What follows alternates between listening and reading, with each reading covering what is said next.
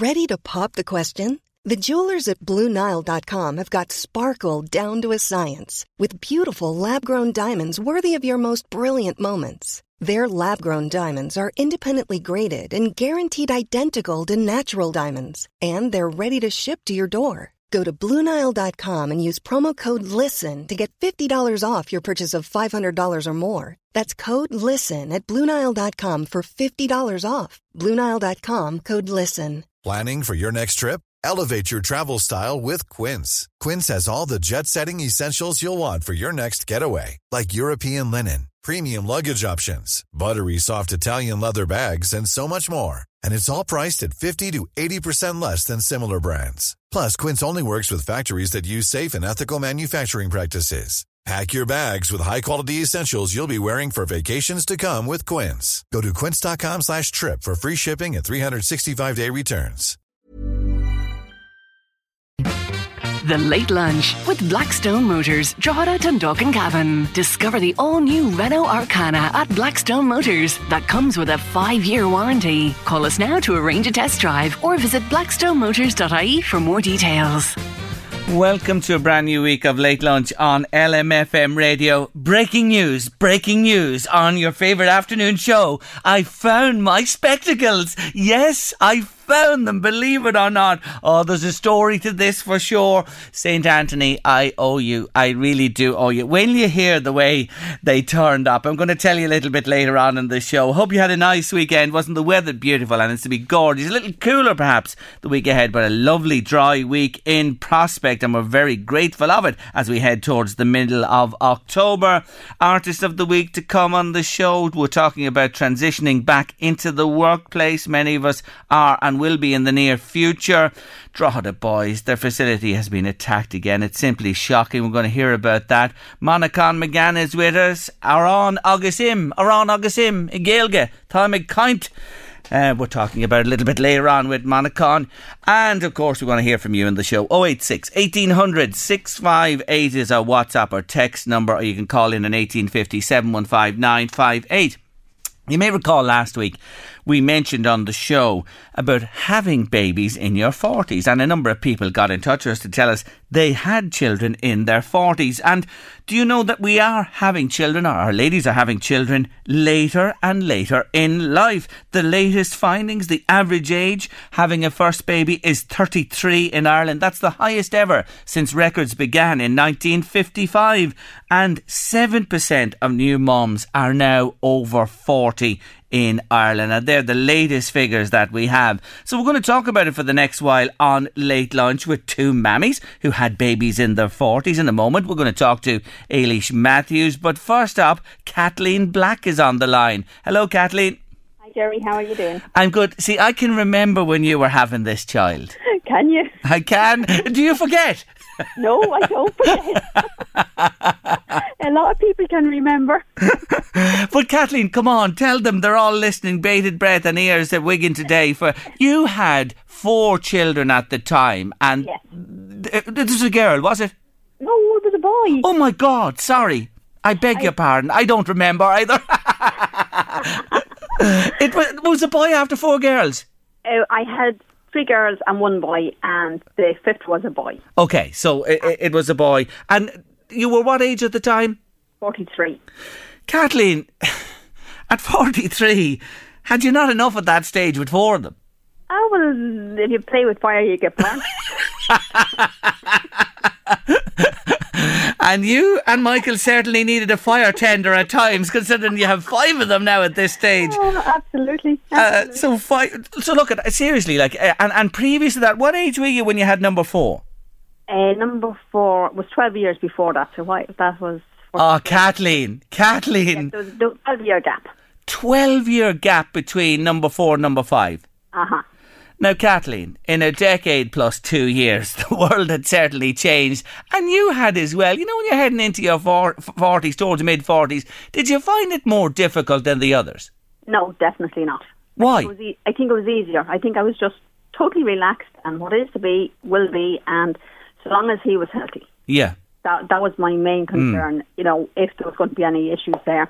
So I had different tests done, and it came back that, no, everything was 100% fine. And plodded on, and I had only gone back to work, as you know, a few years prior to that. And so when the others were big enough to coming in from school and whatever, so then it was a bit of a shock to the system, but we just worked around it and got on with it. As I said, so long as he was healthy, that was my main priority. But Kathleen, like 12 years, the 12-year-old then was heading to the troublesome teen years, and suddenly you have an infant in the house again. The night feeds, getting up, chasing after them, the sterilisations, the changing of the nappies. No bother to you? No, I'd say I was completely relaxed. I actually fed him myself, whereas I hadn't done the other 4. And everything just went perfect. And the other children, right, so 12 years between 4 and 5. What was the age gap between the little boy and your first child? 18 years. 18, okay. She nearly left home. Yeah, she was nearly gone, so it was like a conveyor belt. No, I mean she nearly left home when she discovered I was pregnant. She was horrified. Was she? Horrified. Was she really, morto? Absolutely. And one of her friends turned around and said, "It's not your baby, so what are you worried about?" And that settled matters quite quickly, I'm sure, then, when she heard that from the friends. So you nearly had a moving out when you had an arrival.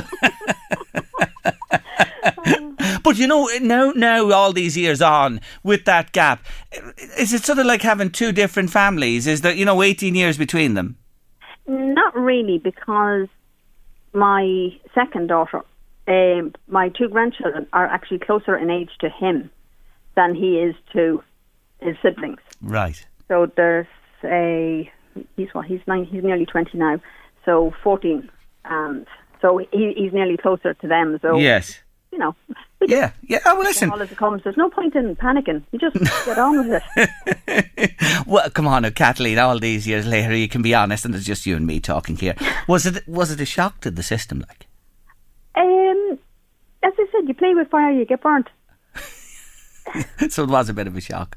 It was a shock. But as I said, no. Yeah. So long as he was healthy, that was my priority. And you love children. I know this. You have a great family. You're a wonderful family. You love children.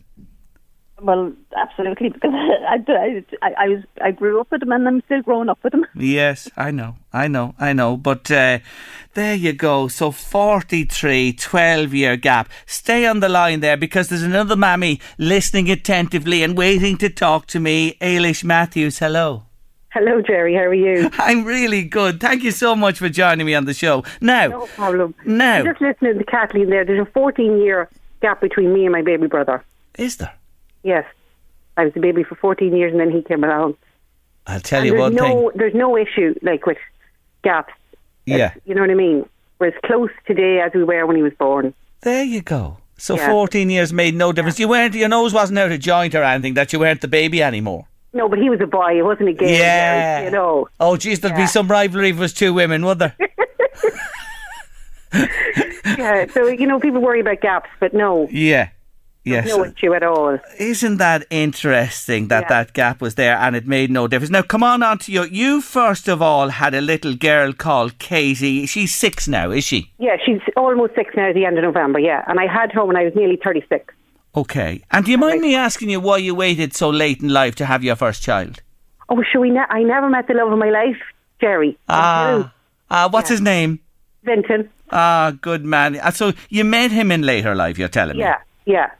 And you just felt then, let's go for it at this stage? At that stage in your life, Jerry, yeah. Yeah. So we had our first little girl, I was almost 36. And then I had the twins then when I was almost 41. And the twins are Matthew and Annie, I know, and they're just over 1 now, is that right? They were 1 on Tuesdays, they're gone. Just 1. Happy birthday to them. Yeah. And I pose the same question to you, right? You have your little girl, she's 6. Twins, is it double the trouble when they arrive in terms of workload and you feeling drained and having to cope with all this? Surprisingly not. I work in a creche, Jerry, so to me it was just water of a duck's back. Do you know what I mean? Don't get me wrong, it's busy. Like, you only start with 1, you change 1, you feed, and then you start on it. Do you know what I mean? It's busy, but not, but it's double the hugs and double the love, Jerry. Ah, lovely You know. words. And for Katie, at 6 years of age, she must be thrilled with them, like that age, and to have these a new brother and sister. Yeah, she was delighted. You know, and to be honest, a lockdown came after we came home, and she was at home with me, and it was super help. You know what I mean? Daddy was away working. Daddy's a farmer, 7 days a week working. So she was there with me, and we had a great time. Yeah. She took to them like, you know, she really did. I'd say she's a great little help to you. Absolutely. She loves them. Yeah. You know what I mean? I was nervous of, you know yourself. You didn't bring home one baby, Jerry. You brought home 2 babies to the house. You know, but she did love them. You know, we just wanted a sibling. It didn't happen. There was a 5-year gap. We lost 3 in between. Oh, so, yeah, so then we got pregnant with twins, and I managed to hold on to them.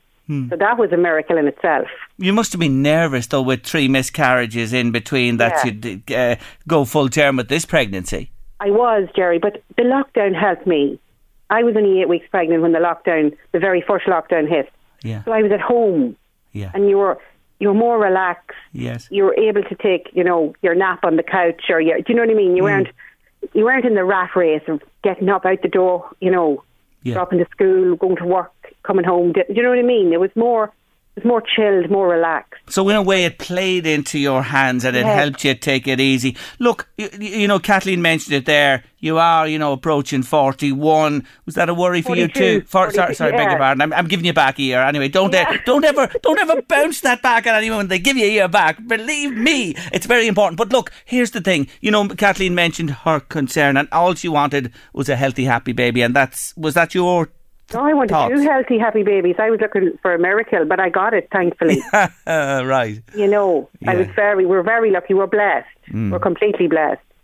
And I can't vouch I didn't have any children in my 20s, so I can't see whether the difference in having them in my 20s and 40s, say, you know what I mean? Yeah. But I do think the older you are, you're more chilled with them. You're not worried about other people or keeping up with anyone else, or, you know, you just focus on your kids being happy and healthy and just plod along. You know. I want to come back to Kathleen on that one. Kathleen, just come in there, because you hear what Ailish is saying there. You're not concerned about anyone else, because that struck me about your case. You would have been going to the creche if you used it, or to the school with your little boy, and there might have been mums there in their late teens, early 20s, and they're looking at you, or did they look at them, or was it ever an issue, Kathleen? No, definitely no issue whatsoever. Just plodded along, never even thought about it. As I said, my concern was that he was healthy. He grew up. I was continued working, and he used to go to a creche down, or a childminder, and it was home from home, and I'd pick him up after school or when I finished work, and no, there was no issue whatsoever. I definitely would say yes, more relaxed, more chilled, and you know. I probably was a 7-day wonder for a few days, but after that. After that, no issue. Here, I'm going to put this to both of you and you can respond. Look what's after arriving on my desk. Hi, Jerry. Listening to the girls there. My friend was 5 weeks short of her 50th birthday when she gave birth to her one and only child. No medical help needed to conceive at all. Ailish, 50. Fair play to her. Jerry, age is only a number. Yeah. You're as young as you feel. You know, if you're young at heart, go for it. You know. Definitely, age is only a number. Yeah. 100%. So, Ailish, you're still in the game? Oh, I'm still in the game, Jerry. I'm still in the thick of it. Kathleen's the other end of it. She sleepless night when they're going out. I sleepless night with feeding and everything. No disrespect to Kathleen, but she'll be in the Guinness Book of Records if she's still in the game. Kathleen. Definitely not in the game. Definitely not. But, you know, seriously, to both of you, I say this because, look, I've been through my own children, grandchildren, and I'm involved with them myself as well. And it's tough going, you know what I mean? When they're up in the middle of the night, or they have a little illness or a sniffy nose and you're worried about them. You know what I'm talking about, Ailish? We're in the thick of it at the minute. We all have runny noses here, Jerry, and cough. You know, but I'd prefer those sleepless nights than Kathleen's worrying about them out at discos and stuff. I've all that ahead of me. True. Exactly. Yeah, you see. I'll be hoping for a lockdown when the stars are out. Do you know something? There's always a silver lining, isn't there? There is. But you know, that is the truest thing. I remember that to both of you. My mum, my late mum Mary, saying to us when we had children, she says the happiest days you'll ever have them is where you know where they are and where they're sleeping at night. And that's so true. Kathleen, is that the truest truism ever, Kathleen Black? Oh, without a doubt. Absolutely. Yeah. And I think a worry. Yeah. Children growing up nowadays, I think it's going to be a lot tougher than it was, when my older ones were growing up. Yeah. That definitely is. Life has changed so much, and even for the grandchildren, I kind of, would be concerned. Yes. What's ahead? Yes. Yeah. Yeah, that life has changed so much. So there you are, Ailish, Kathleen saying to you, you have it made at the moment, and enjoy it. Well, and that's all you can do. I say that about, to anybody with children. You can't wish them grown up. You can't wish them to be 2 or 3. You have to go through where they are today, like are all of us, and live each day as it comes, Ailish. And enjoy it. Enjoy it. Yeah. Enjoy it, because that's the main thing. Once you can enjoy them, yes. That's, and you're not worried about anything else, just enjoy it. Yeah. Ella's been on to us to say, just to remind you, Jerry, want to join in the conversation there, tell the ladies, Ursula Andress had a child at 60. Oh my God, did she? Wow. Is that true that Ursula Andress had a child? I can't confirm or deny that, but Ella's saying Not Kathleen. I think Kathleen's collapsed on the end of the phone. I'm definitely 100% safe. And Ella says, imagine going through those teenage problems you're talking about there in your 70s or 80s. Oh, sure, look, we don't even want to contemplate that at all. So the message today on Late Lunch is from both of you ladies that children in the 40s are no issue for either of you to be enjoyed. Kathleen, you first to finish. 100%. No issue whatsoever. Just you go with the flow. There's no point in panicking. And age is only a number. Yeah, age is only a number. Yeah. And to you, Ailish, you're with your 2 1-year-olds there who had their birthday recently. Every minute of it, because it goes far too quick. Yeah, it does. Yeah. Can I actually say there, Jerry, my youngest, he had 4. They were his siblings, but they looked after him, and I could literally block the hat and go and do something else, and I knew that he was well looked after. Yeah, I hear what you're saying there. We're just losing you slightly on the signal, Kathleen. We're going to let you go in a second. And back to you, Ailish. Well, look, anyway, you have a great little helper there in Katie. You're loving life, and the message is go for it. Go for it. Yeah. Good on. Yeah, just go for it. Look, it's been great to have both of you with us on the show today, following on from a brief conversation we had on the air here last week, myself and Louise, about it. Great to hear from both of you today, and wish you well with your children, family, grandchildren and all else in life. Thank you so much for your time today. Appreciate it. Thanks, Jerry. Thanks very much. Bye-bye. That's Kathleen Black there and Ailish Matthews talking to us about age and having babies, both in their 40s, having them. If you have anything to say, had you a baby in your 40s? Do you know anyone who approached the 50 mark? What's your thoughts on what the girls had to say there? Love to hear from you. 086 1800 658. That's 086 1800 658 by WhatsApp or text. If you'd like to call in, it's 1850 715 958. I found them, Louise. I found them. Can't wait to hear where. The glasses, they were missing since last Thursday week. I was in bed, was it Saturday or Friday night? When did I send you the message? Saturday, was it? Probably Saturday. Yeah. Friday night. Couldn't tell me where they were. You know the way I had a duvet cover doubled down, and in the middle of the night I must have given it a pull up or something, felt a bit chilly or that. And I heard a noise. Now this is in the dark of the night. I heard something fell and I just didn't pay any heed. Anyway, got up in the morning, went round to make the bed, which I always do first thing, and there they were on the ground. They were in between the folded duvet. Well, were they broken? No, perfect. Ooh. Absolutely perfect. So they were in the bed for like 4 days? Not 4 days, 7 to Thursday, Friday, 8 days. 8 days. 8 days. 8 days between the duvet covers. You took them off when you were crying into your pillow for Kylie last week, didn't you? It must have been. And there they were on the ground. Do I owe Anthony, do you think? Yeah. Do I? How much did you promise him? Nothing. So he's up no matter what I give him. Anyway, then I lost my car key Saturday. And it turned up later in the day. I think there's something following me, a spirit or something. Where do you put moving these things. Where are you going to put the money for St. Anthony? I can never find a box. I'm going to give him €6. I'm going to donate it to the National Lottery before Wednesday. And then I'll split him in the winnings. So Anthony, I'm putting the €6 to good use. Come on, imagine what we could do if the 6 numbers come up. Anyway, the glasses are back. Just tell you, you'd get lost. I would only after Wednesday. I think no, I'll be here. I promise. I'll be here no matter what happens. Anyway, coming up after 2, Monaghan McGann talks to us about Aran Agus Im, but heading to news and weather too. This is for my baby. You know it well. I've told you that many times. Yes, I called her after this.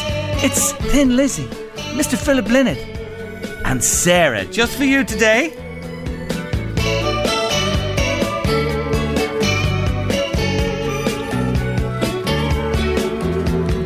When you came in my life, you changed my world, my Sarah.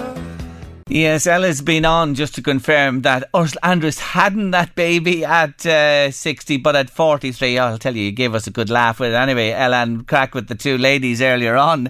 And she goes on to say that she had in her mind Cecily Elledge, who had a pregnancy through a surrogate mother and had her baby son at 61. Thanks indeed for coming back to us there. Mary Murphy in Ashbourne is a fantastic woman. She was in touch to say she had 14 healthy children, ranging in age from 63, the oldest now, and 36, the youngest. She had one at 41 and the last one at 46, and all of them are well. Mary, you're some woman for one woman. Thanks for getting in touch with us on the show. I love it, and I love my next guest. I have to say, anytime he's been with me on the show, he's been simply fascinating, and he's bringing his groundbreaking show Aran Agus Im to the Solstice in Navan on the 14th of October. That's this Thursday, and then it goes to the Thorn in Dundalk on the Friday the 15th. That's this week, Thursday and Friday. I'm delighted to say hello again to Monaghan McGann. Hello, Monaghan.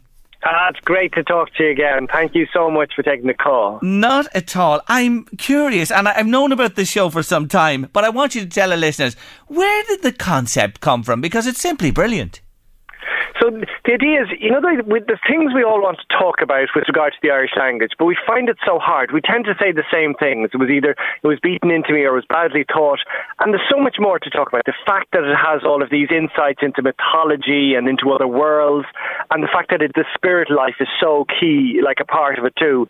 So I wanted to find a way of exploring all that. And I thought, I wonder, could I use the metaphor of baking bread, like bread that from flour that was grown in Ireland, and then having it with butter using milk that was, produced by cattle in Ireland, and that the audience would then churn the cream to make the butter for the show, and that then they would also that I would make the bread during the show. And so you'd actually be seeing bits that came from the land, from the animals of Ireland, and that would then be used like as a metaphor to talk about how the Irish language and mythology is also rooted to these ancient things. I think it's a brilliant concept and a wonderful link as well, because tell me the home through the years where bread wasn't made. It was a traditional thing in Ireland, and of course the churning of the butter as well, and it's certainly coming back, the making of the sourdough and the churning as well. So you're on stage actually making this bread, and I know a little bit about sourdough myself. Have you the pre-prep done, the proving and all that, or does that happen throughout the show? So a little of both. So exactly. I'll have some loaves prepared from the day before, and they'll go into the oven. But at the same stage, we'll be making new bread from scratch. Like I'll be mixing up the flour and the water, and then I'll have some of the starter, made from earlier. And I love it. The Irish word for starter, for sourdough starter, is dúshra, as in douchig, wake up. So it's like it's the flour and water with all these magical, yeasts and bacteria and enzymes that are on our bodies, that are in the air and they're everywhere. And they're in the land, just like the Irish language. They're sort of part of the land. They're already in the flour. They've made it. They spark the flour to life. They're the doucher, the waker-upper of the bread life. And is it true to say that in a teaspoon of the sourdough starter, well, this is incredible, 5 billion different bacteria and 50 million different wild yeasts all combining? Is that true? It is, and it's hilarious because I'm doing this show in COVID times, and there I'm baking bread, and then the audience are going to eat the bread, and they're going to churn the butter. We're having to sanitize our hands, like the audience do before they churn the butter, and I do before I break the bread. But at the same time, I'm telling them that there are, as you say, 5 billion different particles of bacteria just in a tiny teaspoonful, and these bacteria could eat the pants off anything that Corona could throw at it. Like, these are monsters. They expand. They could expand to the size of planet Earth within 2 2 days if given enough food. They are monsters. Have you been in front of an audience before you appear now at the Solstice on Thursday and the Thorn? Are you back on stage? And if you have, that must be something else.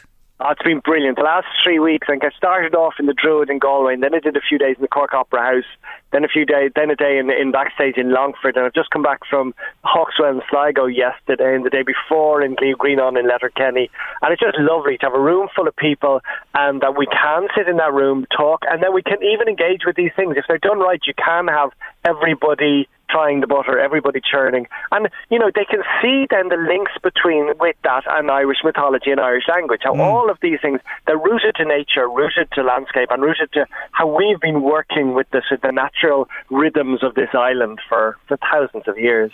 Now, you're synonymous with the TV series No Berla. You're the man behind Gaeilge Tamagotchi, which I love too, I have to say. And recently you completed the wonderful book 32 words, should I say, for Field. So this is all building and building blocks and interconnected, Monaghan.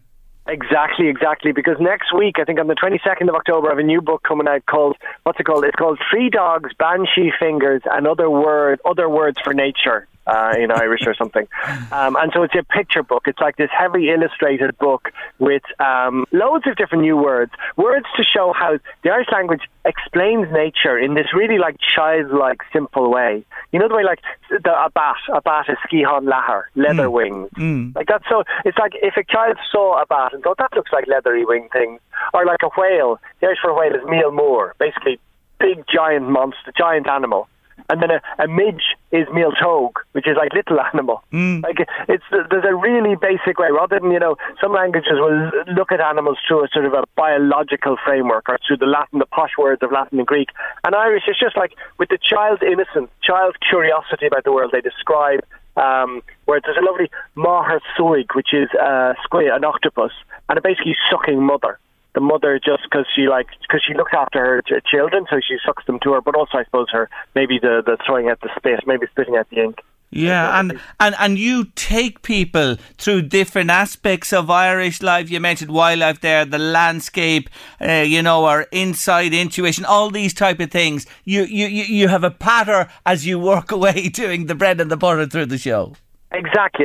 Like, it's so easy. You know, if you're talking about how the mythology has a key role to play in the language, and there I'm talking, when I'm making the butter, I'm telling them, before you put butter in the oven, you know, you have to put a cross on top of the oven, of the bread. And there was a magical reason for that, a fairy reason for that. I don't want to announce it now. Or even there's a word in Irish, there's a word in Scots Gaelic, and I still find it up and down Donegal, for the flour you sprinkle on bread before you put it in the pan to protect it from the fairies. So the fairies are a key part of baking bread and a key part of churning butter, because there was always this idea that if a left-hander churned butter, the fairies wouldn't allow the cream turned to butter. So in all these things, as you say, they give insights into the landscape, insights into the fairy world, and insights also into things like how the sun, the Ungrian, is such a key part of obviously growing these cereal and milk, but also of speaking the Irish language, just because to give directions. You know, you always go, I'm Shiro Yas, I'm going southwest on my holidays or something. You tend to orientate yourself to the sun. You know, I was thinking about you the other day, and I value every time you speak to me, and I was thinking about you coming on about this, and it was, you know, there was a lot of wind. We had very quiet summers, you know, wind-wise, but it was very noticeable in the later days and into the early part of the weekend. The wind really picked up, and I was passing a house where it wasn't fully roofed yet, and there was a plastic, and it was blowing like mad in the wind, and I was thinking of a saying, because I know you go into the Irish sayings again, that's always stayed with me from my school days. It says, well, I'll just say it to you because it's often in my mind, I thought of you, Ní Héileán na Gaoithe Lán na Scoilb. Oh, that's right, lovely, yeah, exactly. Ní Héileán na Gaoithe, so it's not the windy day, is not the day, and the Scoilb, as far as I know, is those little, the things, the pins that are kept, there's a word for those, the pins that are used to keep the thatch on the roof. Yeah. There's a word for those pins. Begins with C or something. I can't remember. Anyway, they were made out of hazel, weren't they? They brought that's a great. And I think so. The man who was putting those pins on, he wouldn't want to be doing it on a windy day, because otherwise the the thatch would all blow away. Correct. So what I'm getting at is what you're saying. The Irish words are so on the money and the sayings are so true as well. You know what I'm getting at? And that's only an example of one. There are millions of them, I'm sure, as well, that you can dip in and dip out of. It's a wonderful concept. But one thing I wanted to ask you, and in your experience in presenting this show, is it for an Irish audience only, or do you get others coming who are curious about the language and the culture from the new Irish, let me say?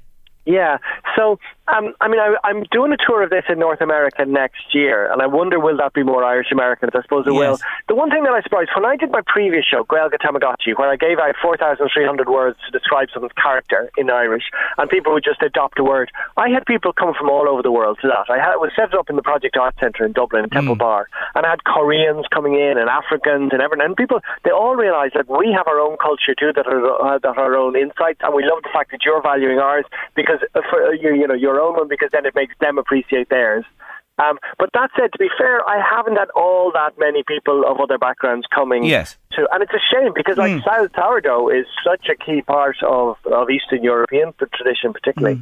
Oh, listen, it's only a matter of time. Anyway, you're in the Solstice this Thursday. You're in the Táin in Dundalk, 2 beautiful theatres on the Friday night. What time do the shows begin?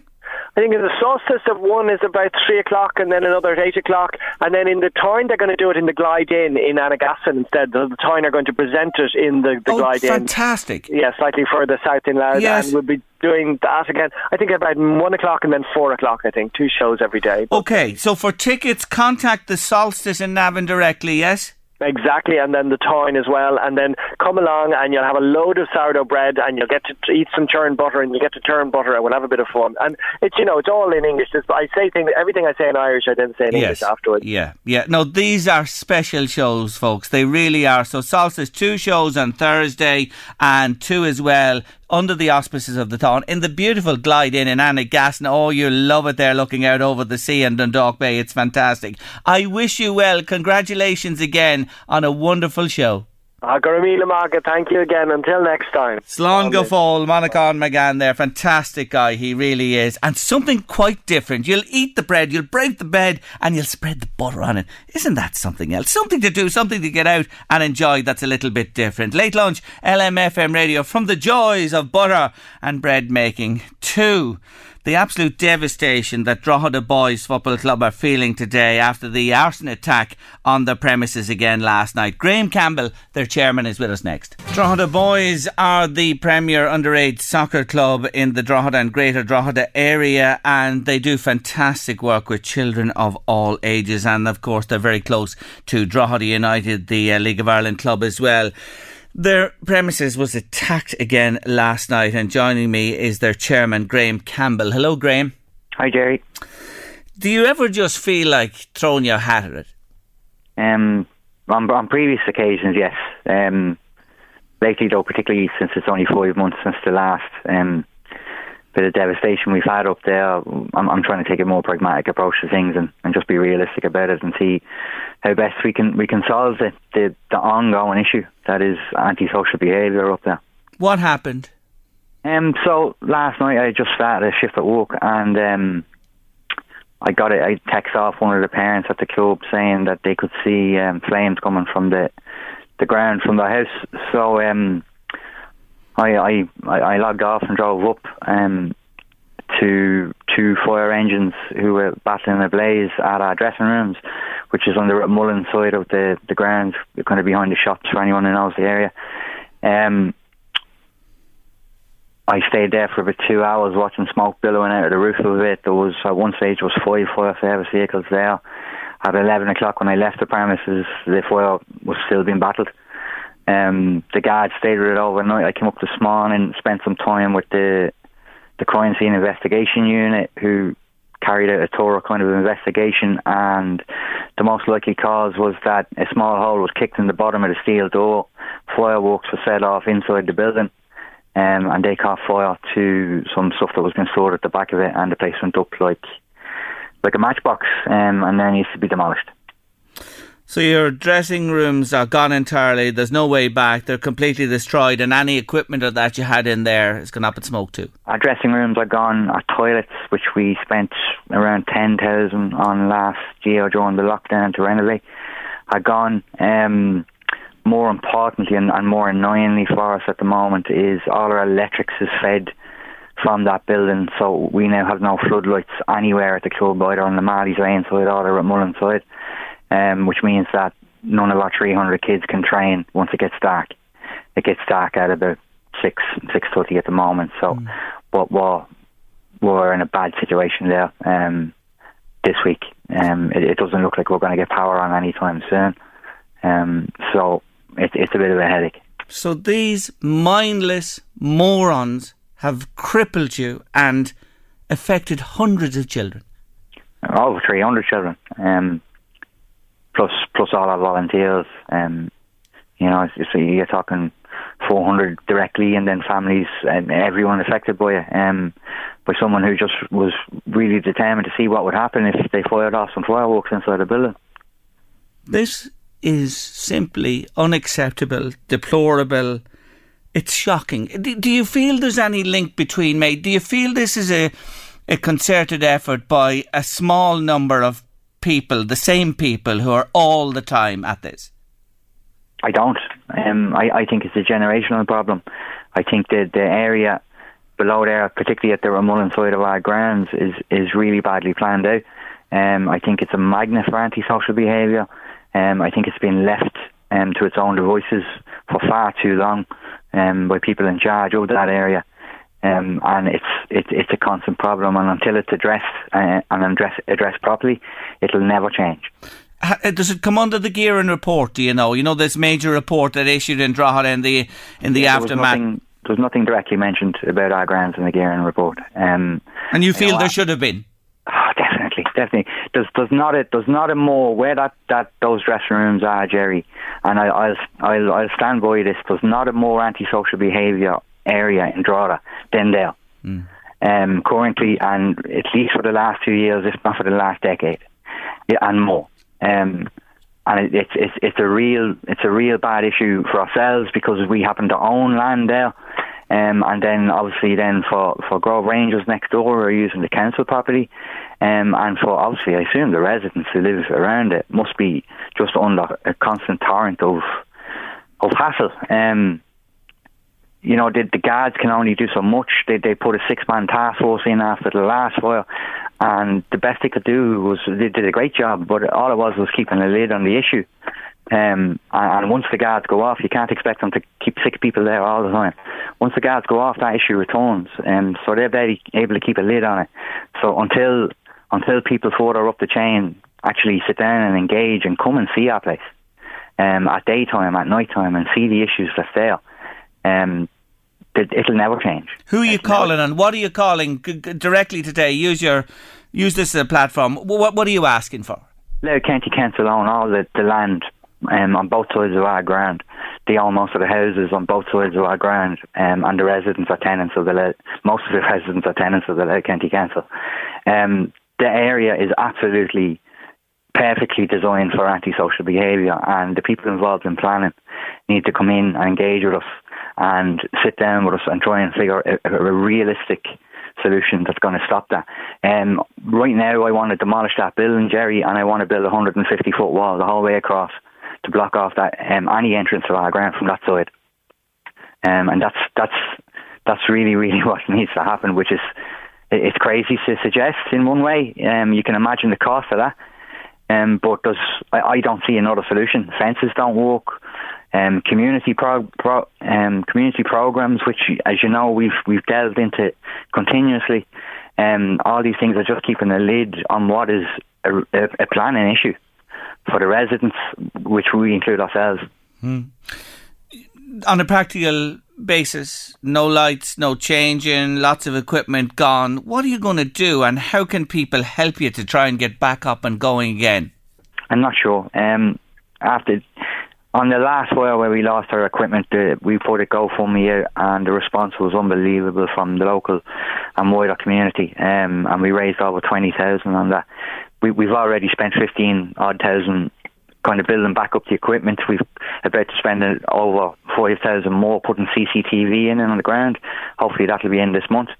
But I'm not. There's going to be no cash appeal this time. It's really people in the local area can help by educating the youngers on having a bit more respect for the area they live in. But you know, it's really now it's central government, it's Louth County Council, it's the people involved in those gearing reports. They really need to engage with our football club, because we're the largest football club in town. Yep. We do an amazing job in many areas, not just in sport, in community, in helping to deal with people's social issues. We do an awful lot more than your average club, and you know the people that are responsible for the areas around our ground really need to start engaging with us. You haven't said a truer thing. I've said it here many a times. Education begins at home, and it's the responsibility of parents and guardians to ensure that their children are raised as good people. And that's where it begins. You're right there, and that's a major issue at source there, so it is. But at the same time, you have others who have now gone beyond that and are out of control, quite obviously, when you see what's happened to yourselves. Look, I do know, and I'm privileged to know, that you are moving closer to Drogheda United, and there are plans afoot when that happens and that closeness gets, complete, to develop where we're talking about, this place you're talking about here. I'm just thinking, for a development, if there's a bigger development to come in the pipeline, and this is the scenario you're facing, it really says, can something like that actually proceed? Yeah, I believe with a right design of a training centre there, it can be secure. It's just going to take. It's going to take. We can't do it alone, and hopefully, when we merge with Drogheda United, we still won't be able to do that without the help of people in government, people in Louth County Council, and people who have access to large scale funding to do that. But I mean, to suggest that something like that shouldn't be in that area, I think is short-sighted. Okay. There's no reason why sport can't exist in urban areas, but. Obviously, look, it takes a lot of work, but this is why I'm appealing for the people involved in planning to actually engage. The reason I mention that is that I put it to you for the simple reason that if ever it's needed in an area, it's needed there. You know what I'm saying, Graham? That is the place to do it, and you can't let a small group of bastards, is all I can call them, stop that happening. Yeah, no, look, I completely agree. I think there's a huge opportunity, particularly with the upcoming measure, which hopefully goes swiftly. But there's a huge opportunity to actually put something in there that has huge social benefit. But it's got to involve all stakeholders coming together to come up with that solution speedily. Yes, I apologise for using that word, because I'm just my blood's boiling here thinking about all you do and all the effort you put in, and the integral part you are of so many children and families' lives, and it takes a handful and a minority of these people, they're not people, I don't know what they are, to do something like this. Look, we hear your words today. I'm so glad you joined me on the show. Nothing's going to stop Drogheda boys getting back up and going. I know that. And on foot of this today and the publicity around it, I am sure that you'll have a lot of people behind you and coming to your aid. You know that anyway well, Graham. Yeah, no, listen, thanks for your help. Not at all. You're very welcome. Take care of yourself, Graham. That's Graham Campbell there.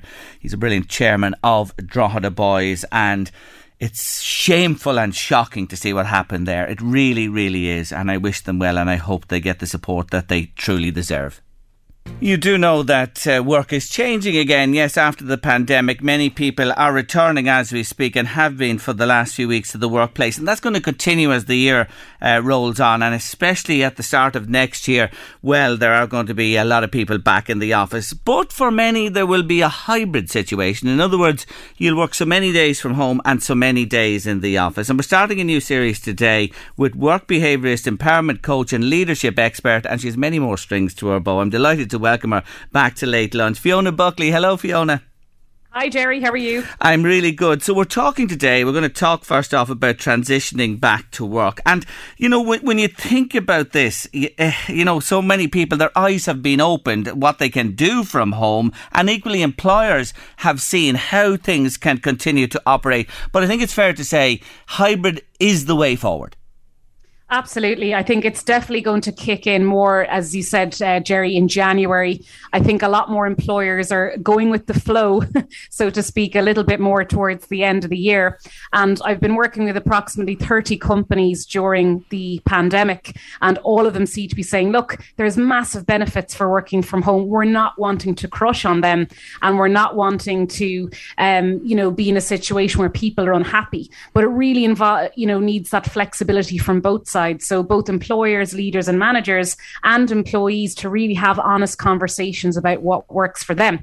Like, for example, Tuesday is known as the most universally productive day of the week. For some people, that may mean they'd be better off in the office, depending on their role. And for some others, it might mean they're better off at home, depending on what they're doing. So we really have to kind of meet in the middle. Flexibility really works both ways here. And I think towards the end of the year, we're trying to get accustomed to and used to the fact that we will be going back that little bit more, particularly next year. So you're saying to me, for example, if a 3-day in the office, 2-day at home or vice versa is agreed, there may be some weeks you might have to attend more in the office and you got to be flexible like that.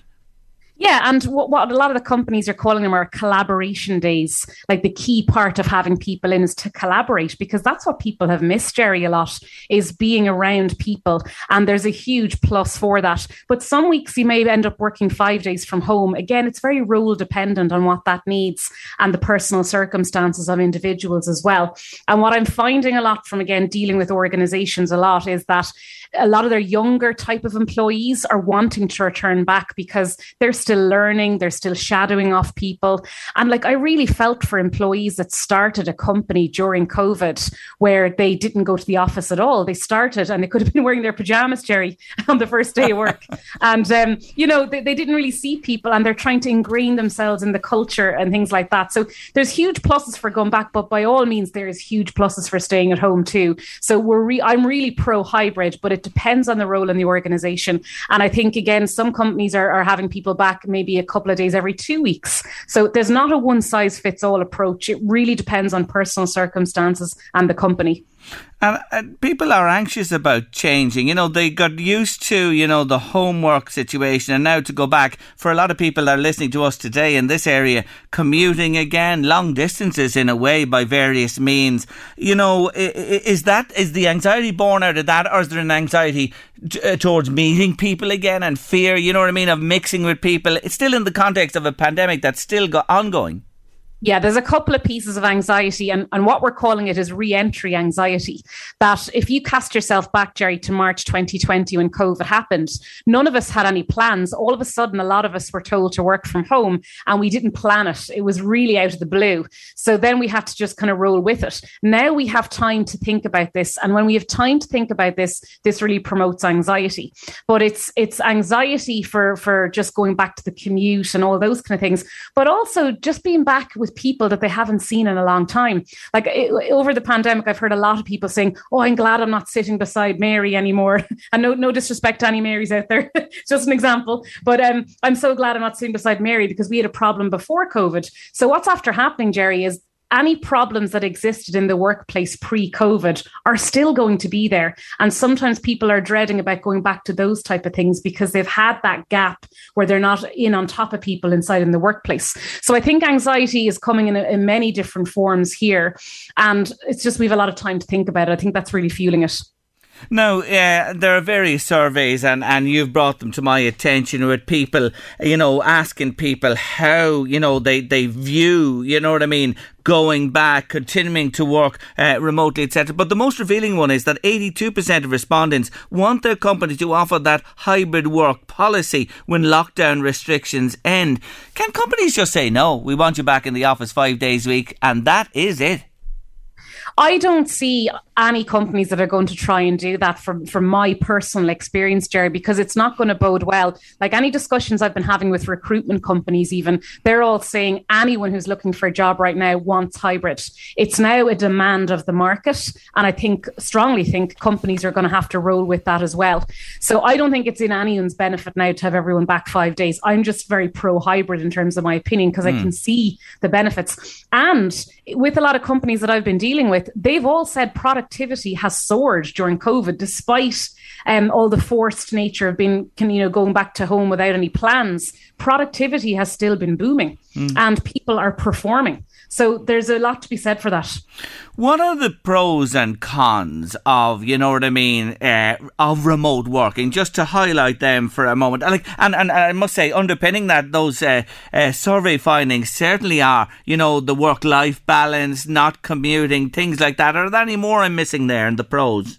Yeah, and in line with that survey, Jerry, that you said that, 39% believe their physical health had improved from working from home, and 35% had said their mental health improved from working from home. So some of the pros are kind of the obvious ones, like enhanced work-life balance, no commute, not running to a preschool or a creche before the doors close at 5:30 or something like that, and cost savings, and better productivity. And, there's a term we call psychological safety. A lot of people feel that psychological safety when they're at home, in their own surroundings, and they're not kind of in an office sometimes with people. So there's a lot of pros, and it's mostly along the balance and boundaries. But obviously there's a flip side to that too. Some people are I suppose, not able to keep that balance and boundaries when they're at home. So it can have a flip side to it as well.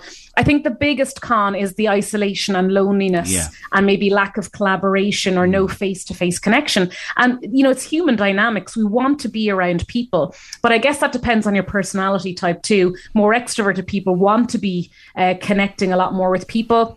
And more introverted people like sometimes that space and reflection time to work away on their own. But ironically, while extroverts love being around people, their productivity soars when they work from home because they're not distracted by all the office chit chat and, the cups of coffee and all that, because we love being around people. So our productivity actually increases when we're at home. So the other thing I'd say about a con is the guilt factor and tendency to work that little bit harder. And pre-pandemic, about 6 years ago, I worked in a virtual company for years, well before COVID existed. And I used to feel terribly guilty going for a walk on the beach at lunchtime. I was looking over my shoulder, even though there was nobody there. So it's the guilt factor to work longer because we feel we're not in the car commuting. Therefore, I should work 8 o'clock to 9 o'clock or 5 o'clock to 6 o'clock when I should be in the car. So it's really about that individual really kind of focusing and saying, okay, what do I need to stop in terms of my behaviors and my day-to-day practices? What do I need to start and what do I need to continue as I move into this potentially hybrid environment? I'm fascinated by the introvert extrovert. I'm certainly an extrovert because I missed people. I was at home for 6 months and I couldn't wait to get back. But we are working longer hours. I get up early in the morning now, have the shower when I have the shower, and I start work then straight away. And, you do work longer. There's no doubt about that. But I'm delighted to tell listeners there, and you're going to tell them anyway, there are introverts and there are extroverts, and then most people are ambiverts. Yes, explain that, will you, to us? Yeah. So often we've heard of the words introverts and extroverts quite a lot, I'm sure, Jerry, in all sorts of walks of life. But an ambivert, 2/3 of the world's population are ambiverts. They're genuinely a bit of both. And a lot of the time people can't align themselves to an introvert or an extrovert, and that's because you are a bit of both. And when you are an ambivert, your energy shifts from day to day. So on a Monday, you could be dying for a bit of banter, some energy and a bit of crack with people. And then the next day, you're like, go away from me. I want to completely go away from everybody and put myself in the office and not talk to anyone for the day. Now, sometimes people say, oh, what's wrong with Fiona? She was full of energy yesterday and today she won't talk to anyone. There's actually nothing wrong with me. I'm just shifting my energy.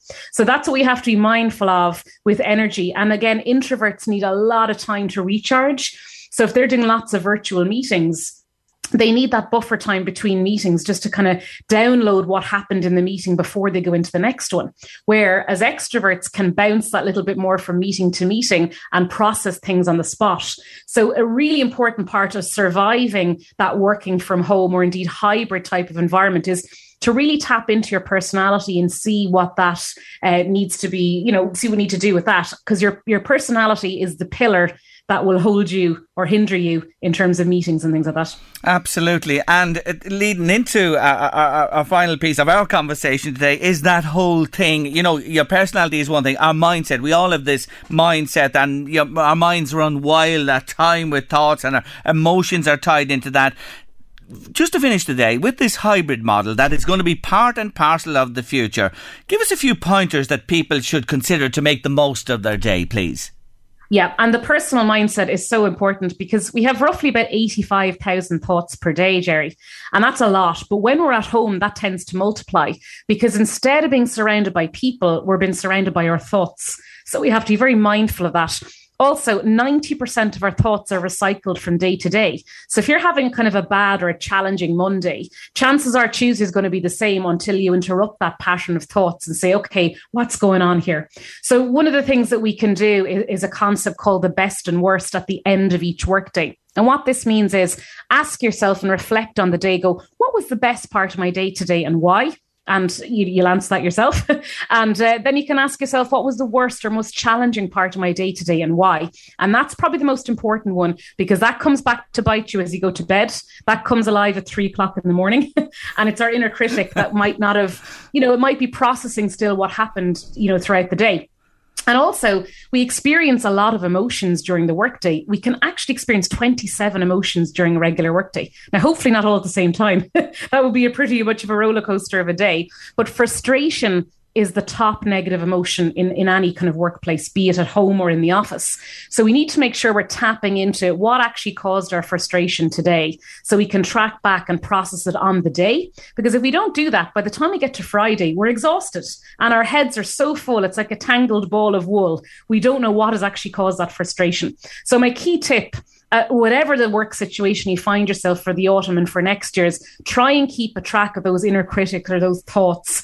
And every day, just tap in for 5 minutes and go, okay, how was my day? Do I need to talk to myself about anything or indeed anybody else? And remember, it's okay to have off days regardless of your work setup. Accept this, make any necessary changes for the following day and go on to the next day. There's a lot of food for thought there, but it's such an important thing to introduce and to talk about and to consider because it's going to affect the majority of us for sure going forward. Lots there, and thank you so much for your expertise again today. I just remind people to check Fiona out, FionaBuckley.com, and her speciality is work in the workplace and working, etc., and more besides. Fiona, till next month, thank you so much for joining me. I so enjoyed our conversation. Thank you, Jerry. Take care. Bye-bye. Take care of yourself. Bye-bye. Bye-bye. That's Fiona Buckley there.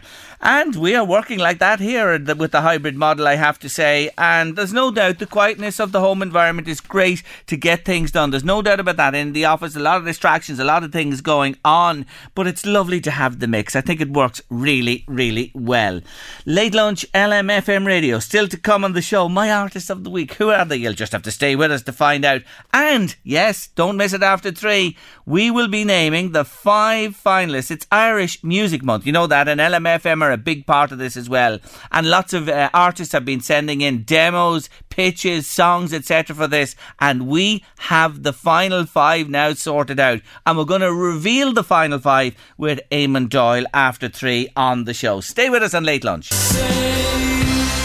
Yes, that's Keen on Late Lunch this afternoon, and I want to say a big congratulations to our own Helena Mullins on the birth of her beautiful baby boy called Harvey. Congratulations to Helena and Declan Bracken as well. Declan has a little boy now, Harvey Bracken, and congratulations to both of them, and health to enjoy and many, many happy years with your lovely baby. Well done, Helena. We're delighted for you here in LMFM Radio, of course. Now, Rose has been on to me to say, Jerry, not to say, she sent me this little verse, and it's in the context of my chatting with Ailish Matthews and Kathleen Black at the top of the show about being parents in their 40s, and I just want to read it to you. Rose, it's beautiful. Have a listen to this. It's titled, If I Had My Child to Raise Over Again, and it says, if I had my child to raise all over again, I'd finger paint more and point the fingers less. I would do less correcting and more connecting. I'd take my eyes off my watch and watch with my eye. I would care to know less and know to care more. I'd take more hikes and fly more kites. I'd stop playing serious and seriously play. I'd run through more fields and gaze at more stars. I'd do more hugging and less tugging. I'd build self-esteem first and the house later. I'd be firm less often and affirm much more. I'd teach less about the love of power and more about the power of love. I love it, Rose. And that's a little verse we should think about and take with us every day with our children as they grow up. It's absolutely beautiful. And thanks, Rose, for sending it to me this afternoon. Jerry says, Colm, the excuse most people give when these acts of vandalism take place, you heard what happened at Drogheda Boys overnight, the arson attack. Colm says, the excuse is that there is nothing for youths to do. The bottom line is these scum don't deserve anything and the responsibility lies with their parents. In most cases, everyone knows who they are and the action should be taken. No wonder your blood is boiling, Jerry, as these acts are soul destroying, says Colm, and they are, and it is for Drogheda Boys, the club, and Graham Campbell, the chairman, who joined us a little bit earlier on. But they won't get us down. They won't win, I promise you. That is the promise. Late Lunch LMFM Radio News, weather and sport on the way. Premier League is back on Saturday and our coverage continues here on LMFM Radio via the app or by clicking on the listen tab on our LMFM website. That's lmfm.ie. First up, Watford take on Liverpool at 12:30. At 3, Leicester face Manchester United, and the surprise packets Brentford are up against Chelsea. London Derby, that's the evening game at 5:30. Premier League Live with Now. Join in the experience with a Now Sports or Sports Extra membership. Yes, it is there for you. You can pick and choose for sure.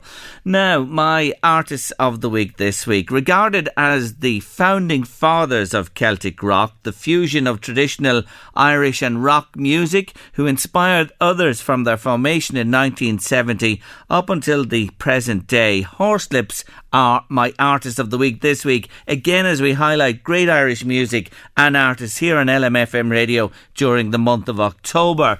Barry Devlin, Charles O'Connor and Eamon Carr, they all worked together at Arc Advertising in Dublin. And during the course of their work in the making of a Harp Lager advertisement, Devlin asked Jim Lockhart to join the three boys to perform on the ad. And that encouraged them to go on and form Horslips in 1970. Did you know Declan Sinnott and Gene Mulvaney were also members early on, but they departed and Johnny Fean joined to complete the famous five. In October 72, Horslips recorded their first album, Happy to Meet, Sorry to Part. And it was the fastest selling album in Ireland. You had to go back over 8 or 9 years. It sold so quickly and was that popular. And of course, the album sleeve is one of the most unique ever. It's made in the form of a concertina. It is. It's a very unusual album sleeve indeed. In 1973, Horslips became involved in a big project called The Thorn, a stage show in the Abbey Theatre in Dublin. And that was a big part of what they did throughout that year as they paved the way for their next album in 74, which would be Dancehall Sweethearts. But in 73, they released this song. It was a huge hit for the boys and it went to number 1 in Germany.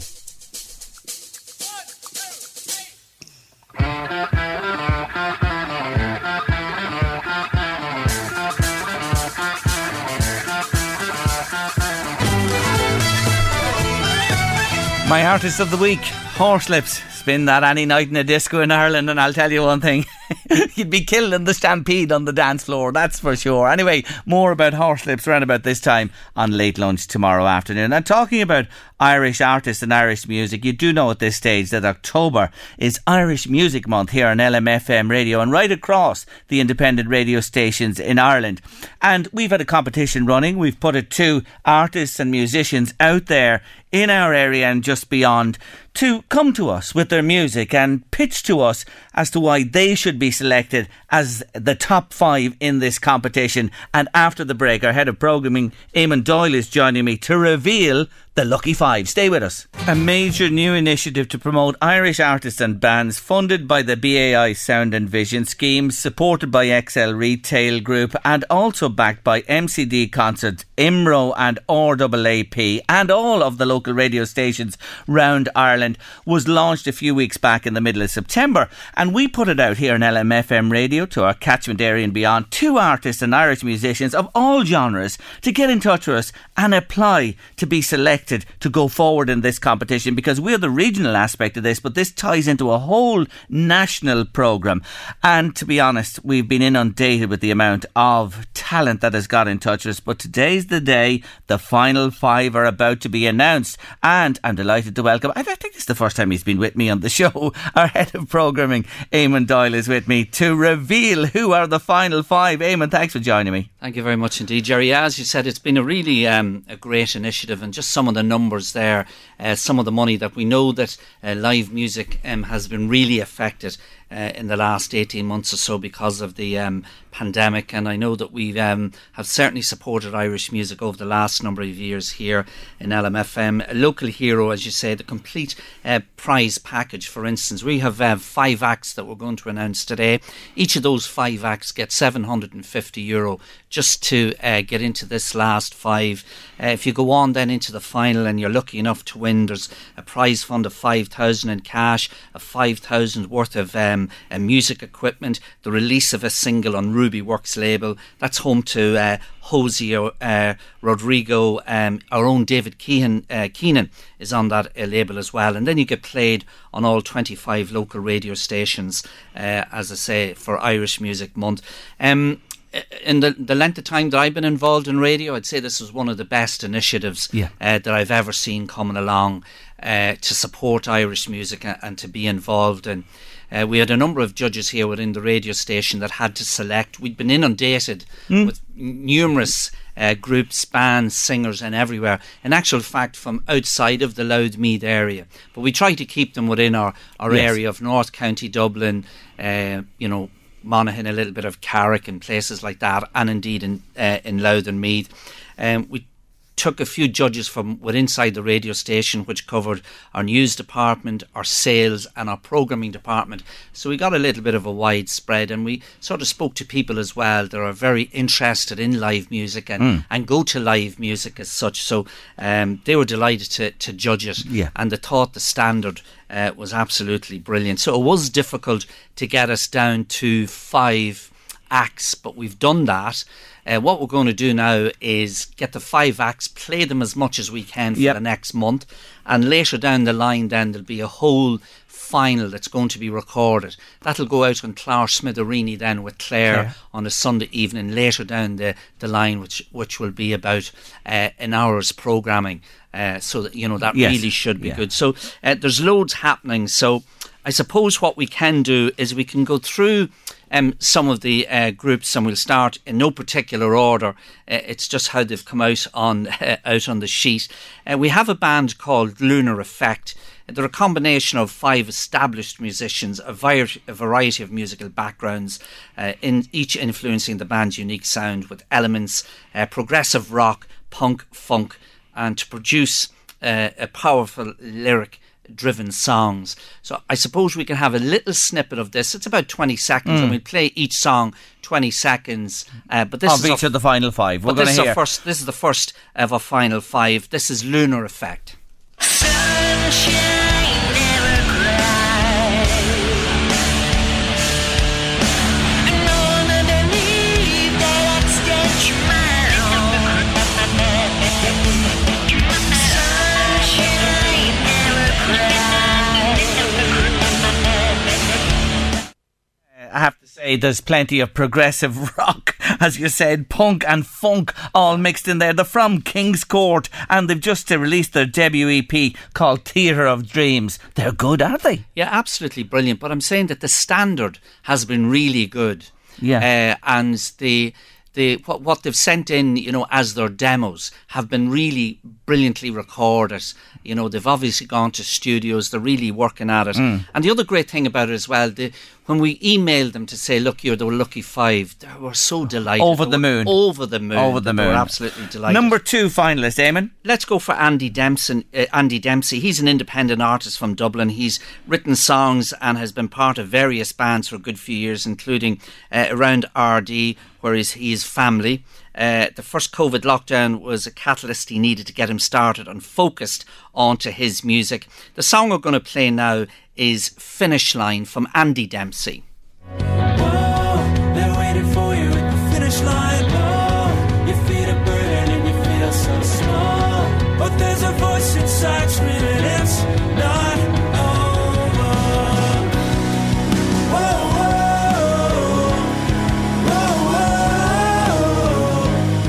Andy Dempsey there with big RD connections as well. Another talent, a real talent. I don't know how you picked the final 5. The third finalist, Eamon. Kelly McCardle, 26-year-old singer-songwriter. She's from Drogheda. She's been writing music since she was 10. She's performed at venues, theatre, pubs and clubs all over the country. She was a semi-finalist in The Voice in 2015. And her entry for Irish Music Month is Beat That Face. Kelly McCardle. Turn up the bass and beat that bass.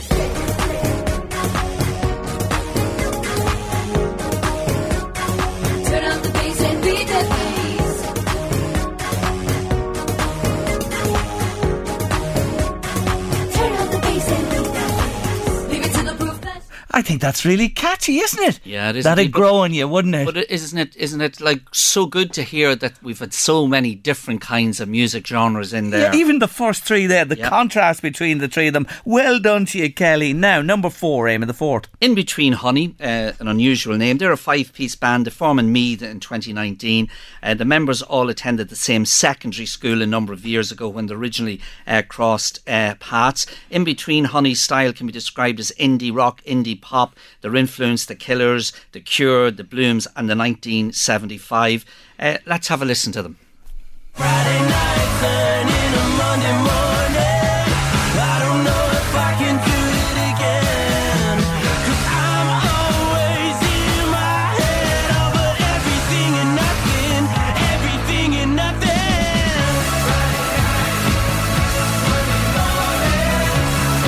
I'm picking up The Killers in there for sure. You mentioned that a moment ago. It's amazing. You can just pick it through that clip from the track there. In Between Honey and number 4. There's one more place left. Who's going to get it, Eamon? Well, this is Amy Chute. She's 20 years of age. She's a singer-songwriter from Dundalk. She's always had a great passion for music and performing. Was thrilled to finally be able to put her own original song, Chasing Trouble. She says she would like to do much more with her music in the future, and Amy hopes people enjoy listening to her songs as much as she enjoys making them.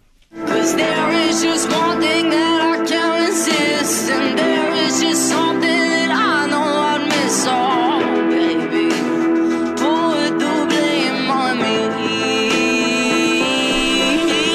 Baby, I know that I can stay away. Ah, brilliant. Amy Chute from Dundalk. Isn't she fantastic? God, that girl is going places. Eamon, I have to hand it to the judging panel. Fantastic selection. And that's just, a snapshot of the talent. Everybody who entered. Fantastic. Well done to you all. Yeah, absolutely. Really difficult to pick 5. There are 5. You'll hear plenty of the songs now across the next number of weeks on LMFM.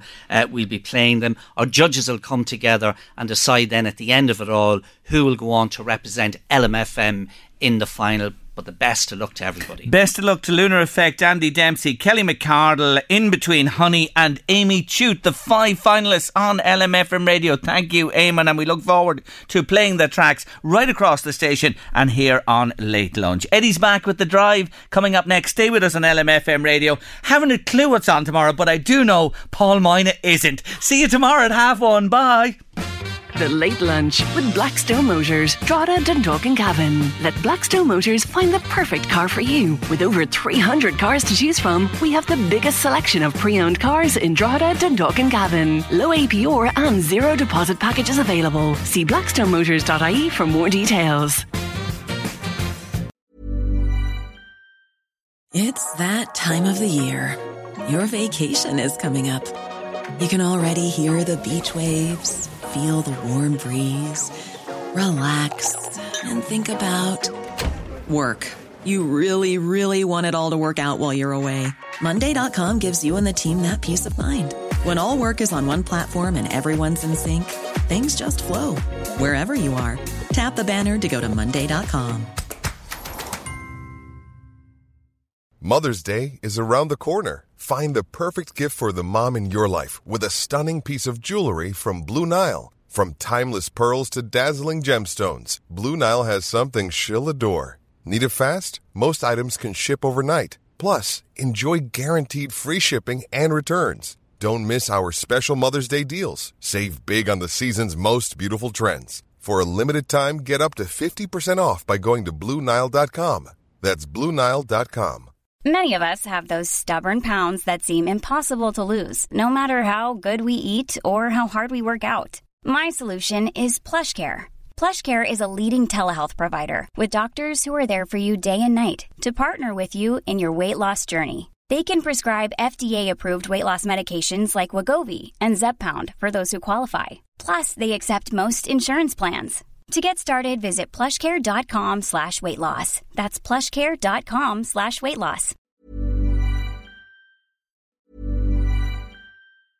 Cool fact, a crocodile can't stick out its tongue. Also, you can get health insurance for a month or just under a year in some states. United Healthcare short-term insurance plans, underwritten by Golden Rule Insurance Company, offer flexible, budget-friendly coverage for you. Learn more at uh1.com. Planning for your next trip? Elevate your travel style with Quince. Quince has all the jet-setting essentials you'll want for your next getaway, like European linen, premium luggage options, buttery soft Italian leather bags, and so much more. And it's all priced at 50 to 80% less than similar brands. Plus, Quince only works with factories that use safe and ethical manufacturing practices. Pack your bags with high-quality essentials you'll be wearing for vacations to come with Quince. Go to quince.com/trip for free shipping and 365-day returns.